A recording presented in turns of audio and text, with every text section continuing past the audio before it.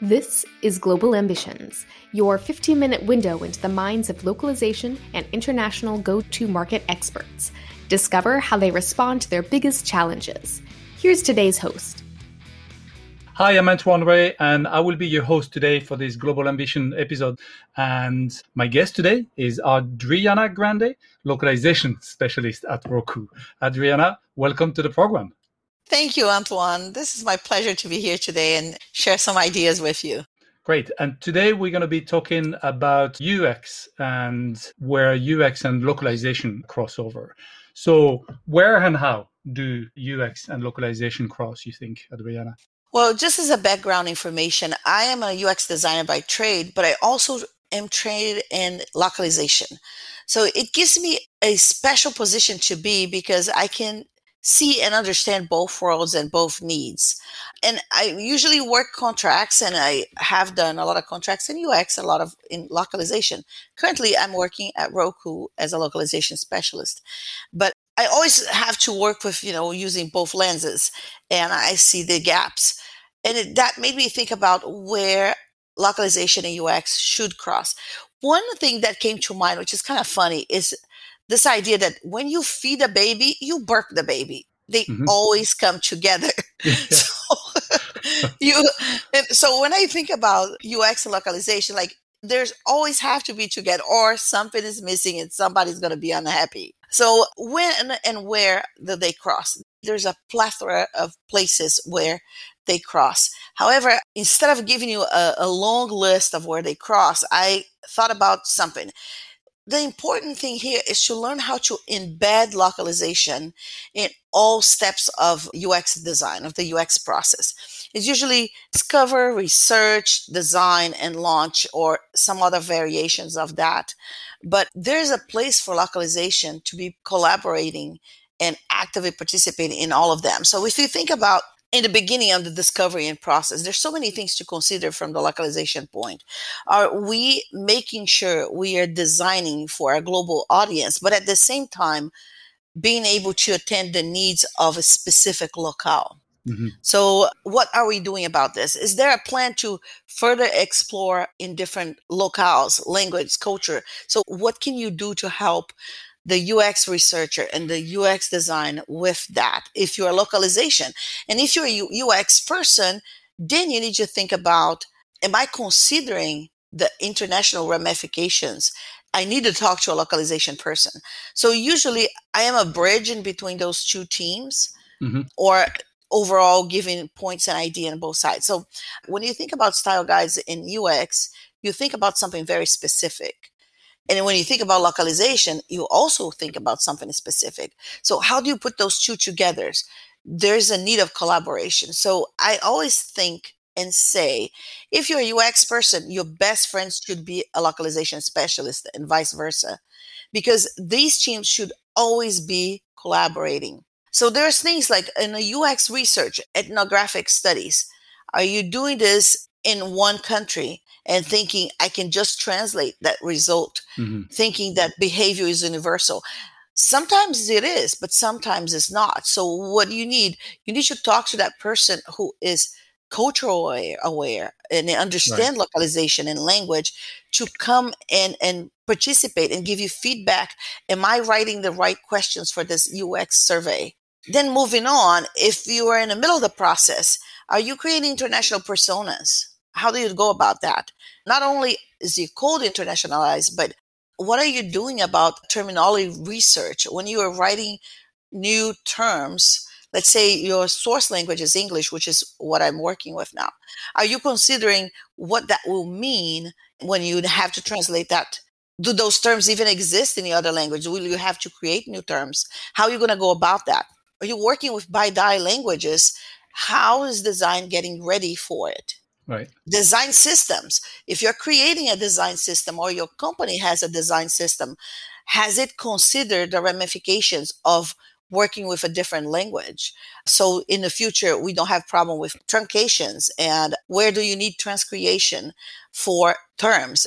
Of course, that is not necessarily in design system, but design system is huge, and people put whole teams and a lot of ideas into it, and they rarely bring somebody from localization. I had an opportunity recently to participate in a very interesting conversation on the creation of a design system because something I cannot disclose what it is specifically, but they came to me and asked, we're trying to fix this one part. We have 3 options. What do you think would be best?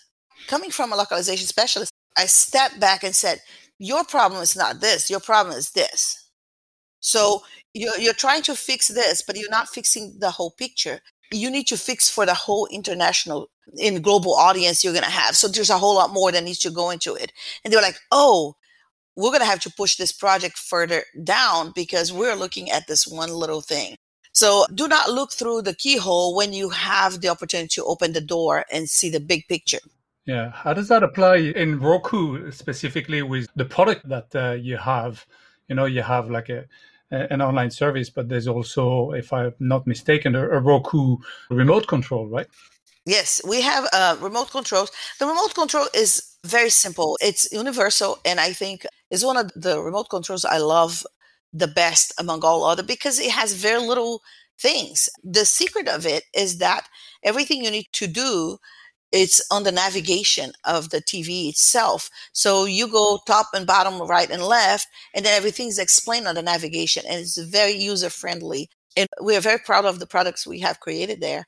I worked on the launch of the TV and the player in Brazil. So I went over all the content and all the UI strings to make sure not only they had been translated correctly to Portuguese, but they were user-friendly. And a few things were interesting when it came up to it. We have this fun copy for messages when you're waiting for something to be loaded. And very American-centric, we have things like turning the solar panel or Star Trek references, not Star Trek reference, but very kind of space age reference. Well, guess what? In Brazil, nobody will care about that. And most people are not techies or Trekkies. So I said, well, how would you feel if while you're loading, I had a message that said, waiting for the rain to pass? You'd make absolutely no sense for you. Well, guess what? In Brazil, it makes sense because there are places where it rains every day and people understand you got to wait. So there's not only the language, but cultural expectancy. And awareness of cultural. And awareness. So we had to work on those. And so that brings me to another question. It's like, how do you engage with the UX team? You're in a unique position in there because you have a background in both. But in a lot of cases, the people listening to us may not have that background and may not have the experience to work with UX designers. So if you can give a few pointers or advice on how do you engage with the UX team from a localization perspective. Yes, and at Roku, because I was hired as a localization specialist, I had to reach out to stakeholders and other teams.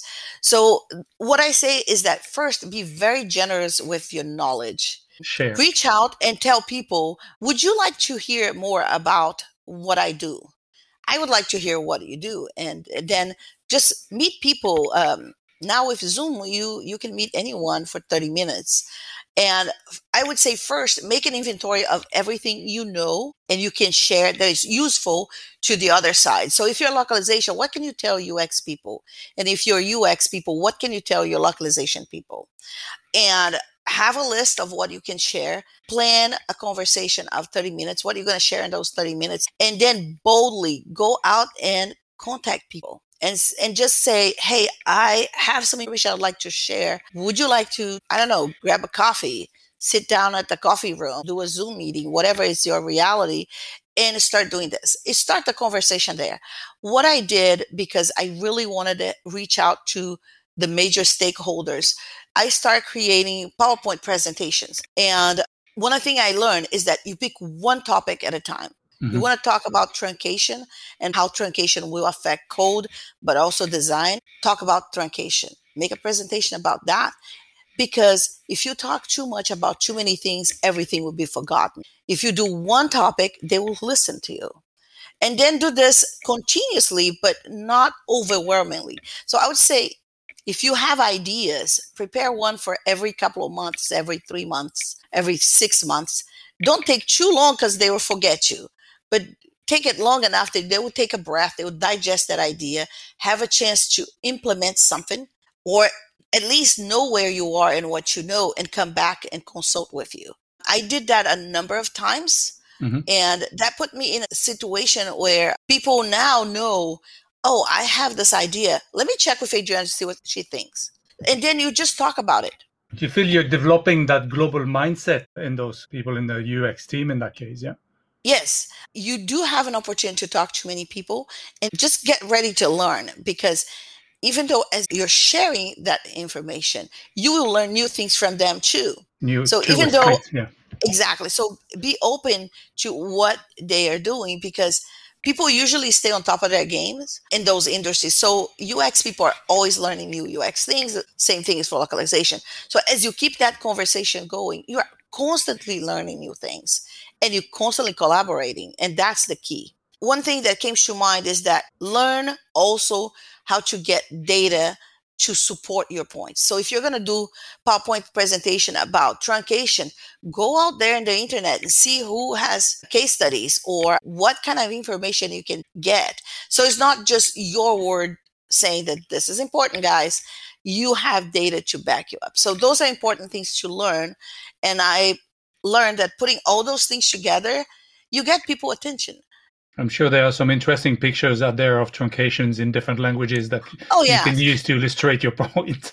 And then different things too. I actually talked to a friend of mine if she didn't mind me using her example. She's a UX designer. Her name's Ian Lee, but Lee spelled with L-I instead of L-E-E. Mm-hmm.